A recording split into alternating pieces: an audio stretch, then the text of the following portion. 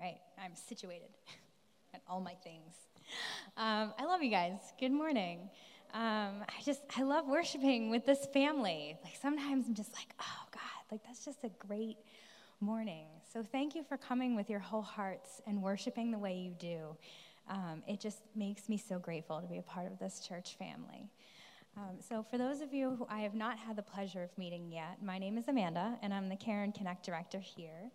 And I love being with you all, in case you haven't figured that out yet.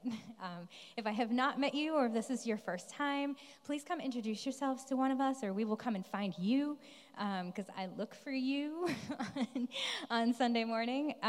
Please don't leave without saying hello and letting us know that you were here and you've joined us this morning.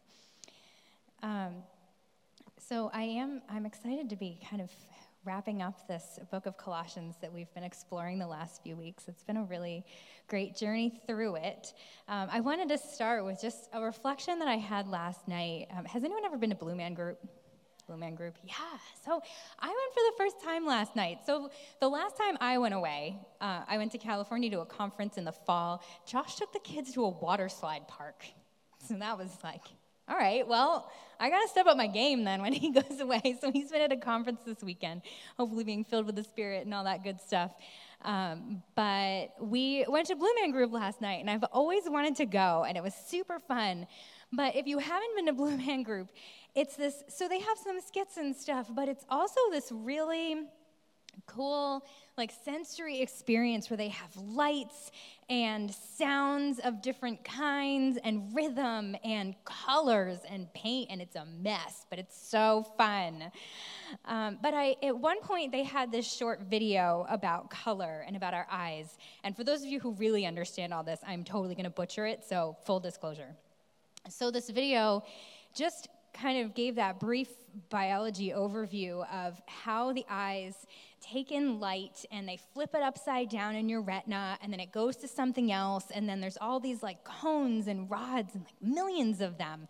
And the rods are the ones that just give our eyes like the sense of black and white, but then if you add the cones, then that turns them into the three primary colors, and then it goes on and on and on. But as I'm sitting there like listening, and then they went into this cool demonstration with color and paint, and it was just beautiful. But I'm sitting there listening to it, and I was like, wow, God, like you did that. Like it was just one of those really fun reminders about the detail that God goes into to create every single thing he's ever made. And just the fact that like there's all just in the eyes and the way it connects to your brain and then goes and talks to your body, like just all these different systems that he put in place that have to work a specific way so that we can see what we see.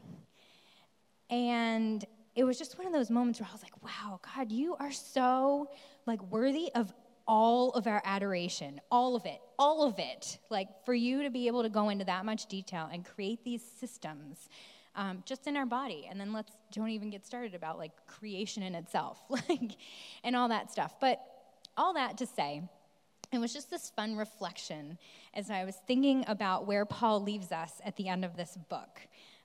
Just about how awesome God is and how much detail he goes into and how worthy he is of everything. So that was fun.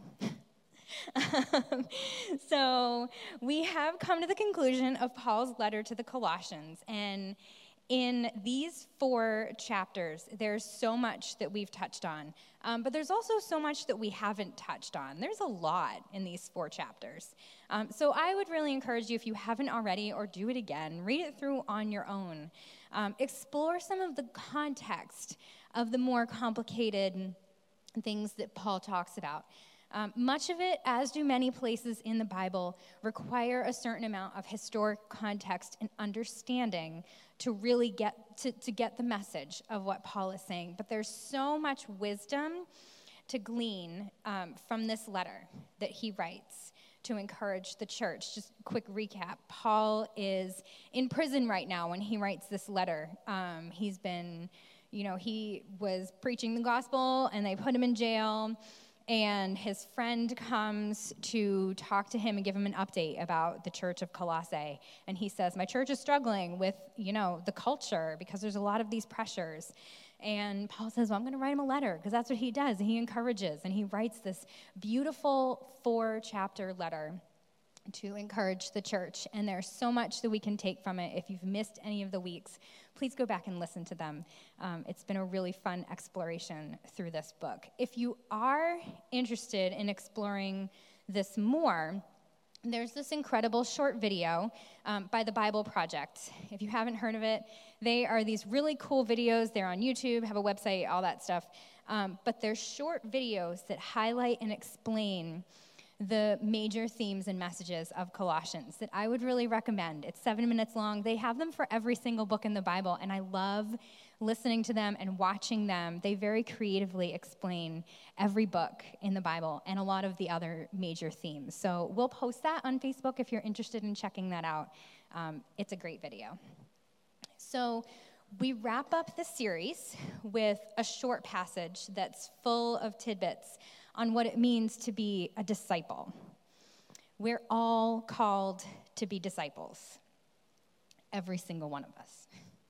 A disciple is not a church leader. It's not someone who is ordained or someone who has hit some obscure benchmark or is in some particular social circle. We are disciples of Jesus. A disciple is a learner and a follower. We're all in different places in the journey and have different gifts and experience, but we are all disciples nonetheless. So here's where Paul leaves us in this short passage. Turn with me to Colossians 4, and we're going to start at verse 2. I'm going to read it through all the way, and then we'll break it down. Break it down now. Couldn't resist. Sorry. All right, chapter 4, verse 2. Devote yourselves to prayer, being watchful and thankful. And pray for us too, that God may open a door for our message, so that we may proclaim the mystery of Christ, for which I am in chains. Pray that I may proclaim it clearly as I should. Be wise in the way you act towards outsiders. Make the most of every opportunity. Let your conversation always be full of grace, seasoned with salt, so that you may know how to answer everyone. So, 4 verses, a lot to pull apart there, but it all kind of goes together. So let's go back to verse 2. Devote yourselves to prayer, be watchful and thankful. This type of prayer is the cyclical dance of communion with God. In this book, I meant to bring it, I forgot it. In this book, How to Pray, A Simple Guide for Simple People, it's written by Pete Greig. It's really great. I really recommend it if you haven't already read it. He says, true prayer is not so much something we say, something we do. It is something we become. When we say yes to Jesus, we enter this relationship with a very real and very living God. It is not one-sided, it is not distant, and it is not conditional. Prayer is this ongoing conversation in our relationship with God. When we pray, it's an opportunity to connect with God's presence. We can be more aware of what's going on around us. And prayer isn't always a sit in a chair for so many minutes and run through your list of requests and petitions. Prayer is an ongoing conversation, walking through the store, driving in your car, wandering about in nature, on the side of the soccer field. Now, it's not always appropriate to pray out loud because that might look a little crazy, but sometimes it is. So it's a both and everything. But the point is, prayer is this ongoing conversation that we can be having with God. And sometimes it does involve sitting in a quiet place, stilling our bodies, stilling our minds. It's a both and. But we need to know how to cultivate God's presence with us at all times. And we need to stay curious about what he is doing. Be mindful of the interruptions. It is not a normal reflex to ask God what he wants to do with a delay or a change of plan or interruption. But it's often these times that he wants to get our attention so he can partner with us. And here's a story from this book that I just referenced, How to Pray, A Simple Guide for Simple People. Pete Greig writes, this is him speaking, "I was stranded in Chicago. All airplanes had been grounded by the eruption of the Icelandic volcano, and I couldn't get home to England. I asked God how he wanted me to use the interruption. Several American friends had already been kind enough to invite me to stay, but as I prayed, I found myself thinking about a particular friend who lived 150 miles west in Madison, Wisconsin. Hey, I'm in Chicago, I emailed. Can I come crash on your couch? I didn't know that Joe had just received terrible news, nor that his worried wife had just asked, who do you wish you had on your couch right now? Those had been her exact words. Nor that he had replied, I wish Pete was on my couch, because I know that's crazy because he's in England and he's never been to our home. Within hours of Joe's throwaway line, I had materialized on his couch. Which I found the story really cool, but the more I thought about it, the more I was like, this is the business that God is in. Like, this is what he does. This is normal for God to orchestrate these moments. But we have to join the conversation. When we devote ourselves to prayer, when we are in tune with the heart of God, we will find his ability to work in the most unexpected places or circumstances. So this leads to the second piece of that very short, full statement. This leads us to being watchful. Being watchful is being in tune to what is happening around us. There are so many opportunities to engage with others, to love and serve. God is always working and always inviting us to participate in what he is doing. But there are also battles going on around us too, in our world and in others. Maybe it's depression, maybe it's an illness, a family conflict, or recent failure. Being watchful refers to being alert to what the enemy is doing, who is out to kill, steal, and destroy. That's his job. In Ephesians 6, we read, For our struggle is not against flesh and blood, but against the rulers, against the authorities, against the powers of this dark world, and against the spiritual forces of evil in the heavenly realms. Now, this may sound intense, but we can contend for our own victory and for others, which we have already been guaranteed in Jesus through prayer. God is a God who listens. He is waiting to answer our prayers and intervene on our behalf. It may not always look the way we think it's going to look or we want it to look, but God is always working. The enemy will do anything he can to distract our hearts from Jesus. He will tempt us to gossip or be judgmental. He will try to steal our hope or our joy or our peace.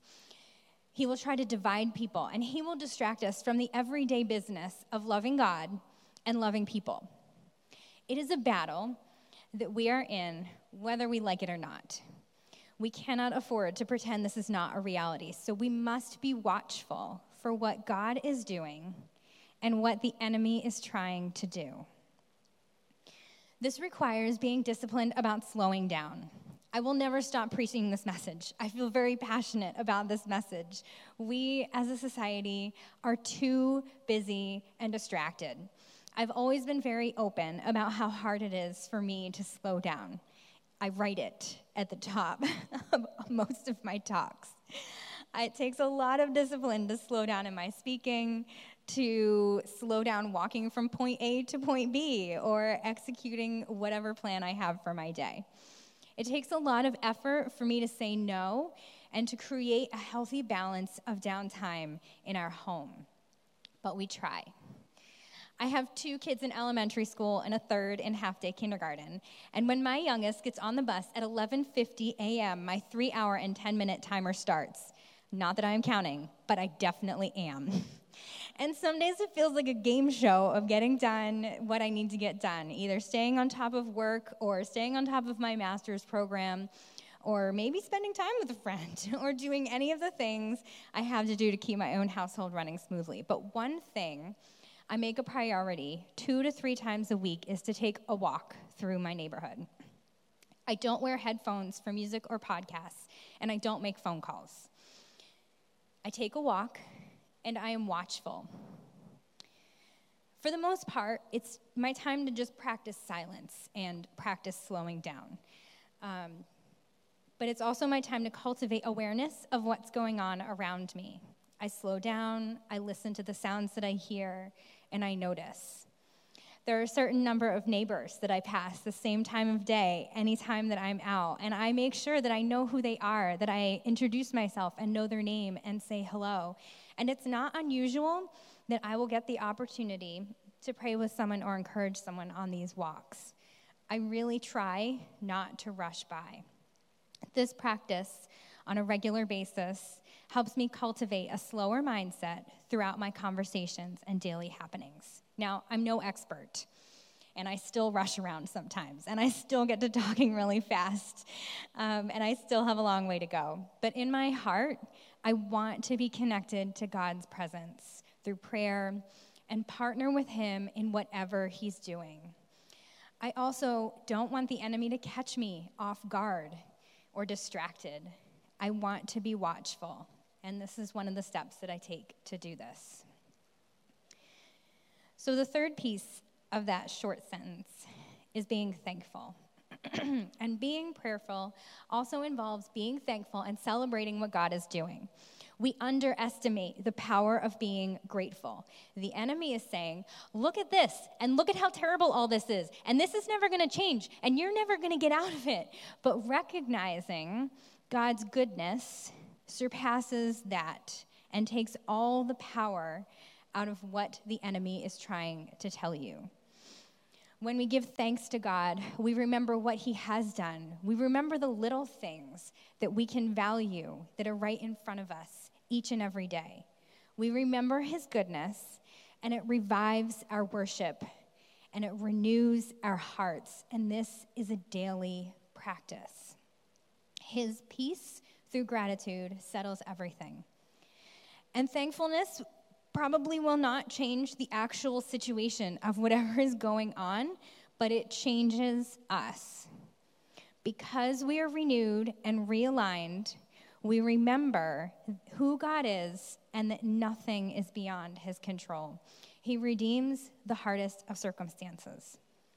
The concept of thankfulness comes up almost 200 times in both the Old Testament and the New Testament. And as I reread Colossians this morning, I was reminded that Paul also, just in those 4 short chapters, mentioned being thankful multiple times. The New and the Old Testament writers recognized the importance of giving thanks.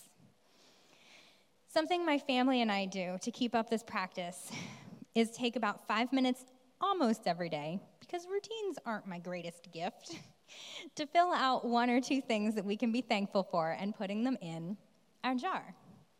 This is our thankful jar. The jar sits on the island in the middle of our kitchen, so we see it every day, multiple times a day. On the last day of the month, we dump them all out, we read them together, and we start again. It's just one of the little things that we can remember, that there is always something to be thankful for. There we go. I was also planning on the headset today. All right, please hold.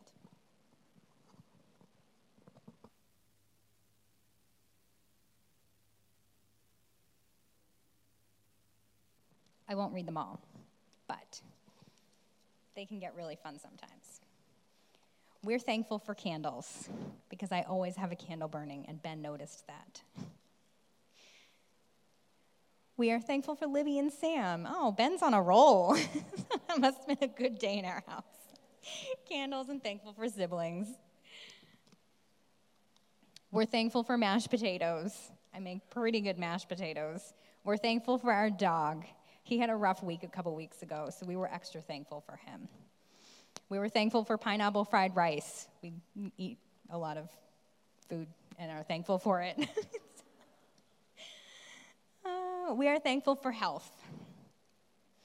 I actually don't recognize that handwriting. So what's fun about this jar is it sits in the middle of our kitchen on our island, and a lot of times when friends come by or are sitting there, they will also throw something in the thankful jar. Oh, we are thankful for Tommy and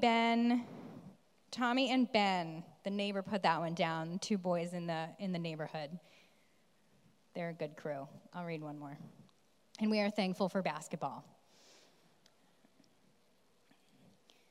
So there's always something to be thankful for.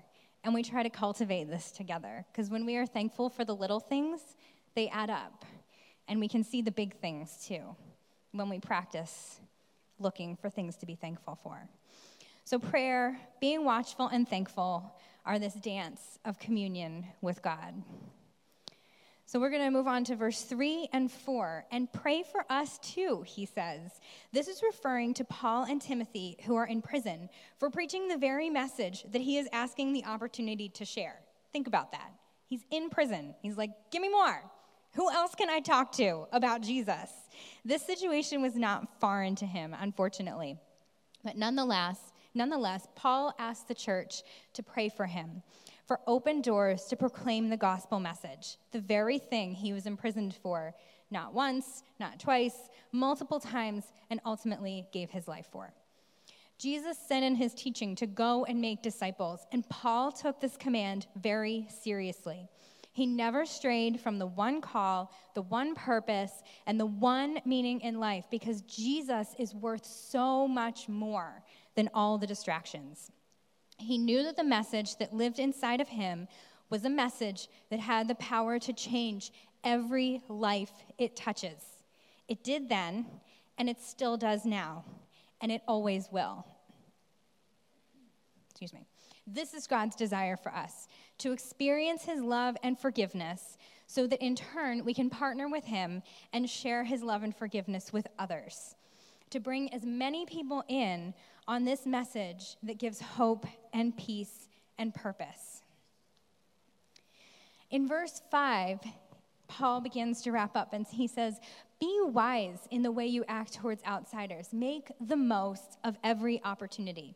This is what happens when we are prayerful and watchful and thankful. This is interesting to me because the first time I read this through, this one, if you read it a certain way, can feel like pressure and performance. Be wise in the way you act towards outsiders.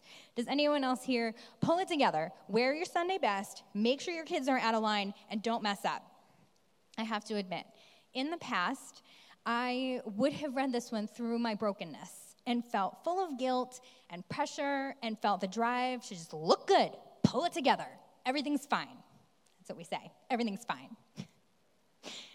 My tone says something different, but I'm working on that.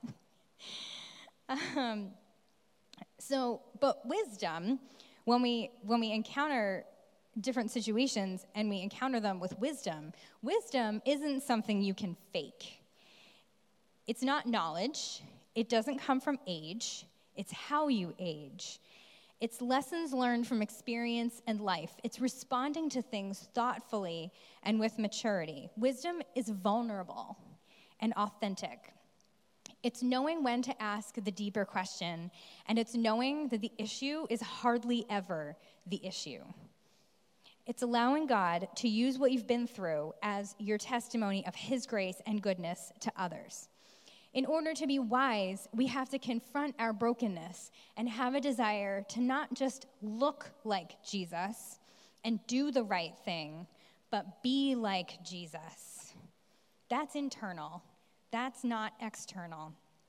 And that, my friends, is the beauty in the work of the cross.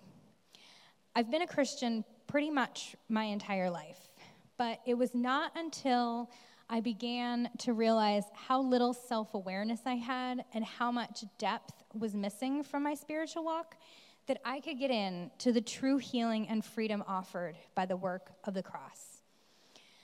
I could invite Jesus into the deeper places of my heart, the places that I didn't want anyone else to see, let alone Jesus. But this facade called me to respond to things defensively, make selfish decisions. It gave me incredible anxiety, worrying about how I looked or what I was doing or what anyone else thought of me. And I missed so many opportunities to care for others well and to show love from Jesus because I was worried about myself. But knowing what Jesus has done for me in spite of my bad choices and weaknesses, has given me the opportunity to care for others much better because it's his love and it's not my love. And again, I'm only human, and this is a journey that we're all on. But allowing God to meet me in my weakness has helped me love people better and make the most of every opportunity that I have. And we cannot be afraid to lean into our vulnerabilities and understand our vulnerabilities. We need to face them, we need to surrender them to God, and ask him for the way forward. We cannot stand for any work of a very persistent but defeated enemy. Allowing ourselves to believe anything other than, without Jesus, I've got nothing, is prideful and guarded and inauthentic, and it just sounds exhausting to me. So let's be wise in the way we act, especially towards those who don't yet know the beauty of the gospel. The world doesn't need condemnation or correction, and if that's what you're preaching, it's not Jesus. Jesus' love was always pure and unselfish. We need to see Jesus, we need to be more like Jesus, and the world needs to know Jesus. And then when we are wise, our conversations will be full of grace because we will be listening, because we will see with God's eyes and love with God's heart. We will see pain in hard conversations. We will see the story behind the story. In verse 6, Paul writes, so that you may know how to answer everyone. And that doesn't mean you have to have every answer to every theological question or question about the Bible or question about life. That's impossible. There's mystery in the message. But one thing is very clear. For God so loved the world that he gave his one and only Son, that whoever believes in him shall not perish but have eternal life. For God so loved.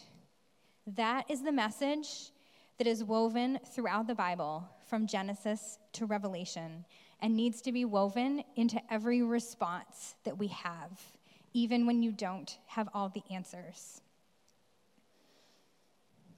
Devote ourselves to prayer, being watchful and thankful, and make the most of every opportunity. Let your conversation always be full of grace. This is incarnational living. This is not informational. This is not restricted to Sunday morning or your circle group, which it should be happening there too. That's a good thing. But it is incarnational. It is a part of who we are and who Jesus makes us out to be.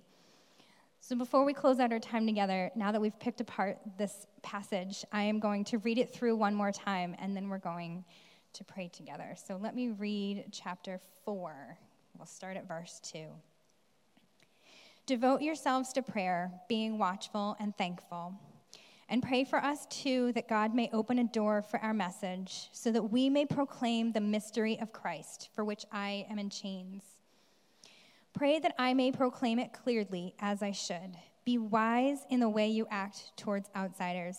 Make the most of every opportunity. Let your conversation always be full of grace, seasoned with salt, so that you may know how to answer everyone. Now, hopefully, you'll be able to walk away with some sort of inspiration or revelation. But if we really want to get this stuff, there needs to be an encounter with the Holy Spirit.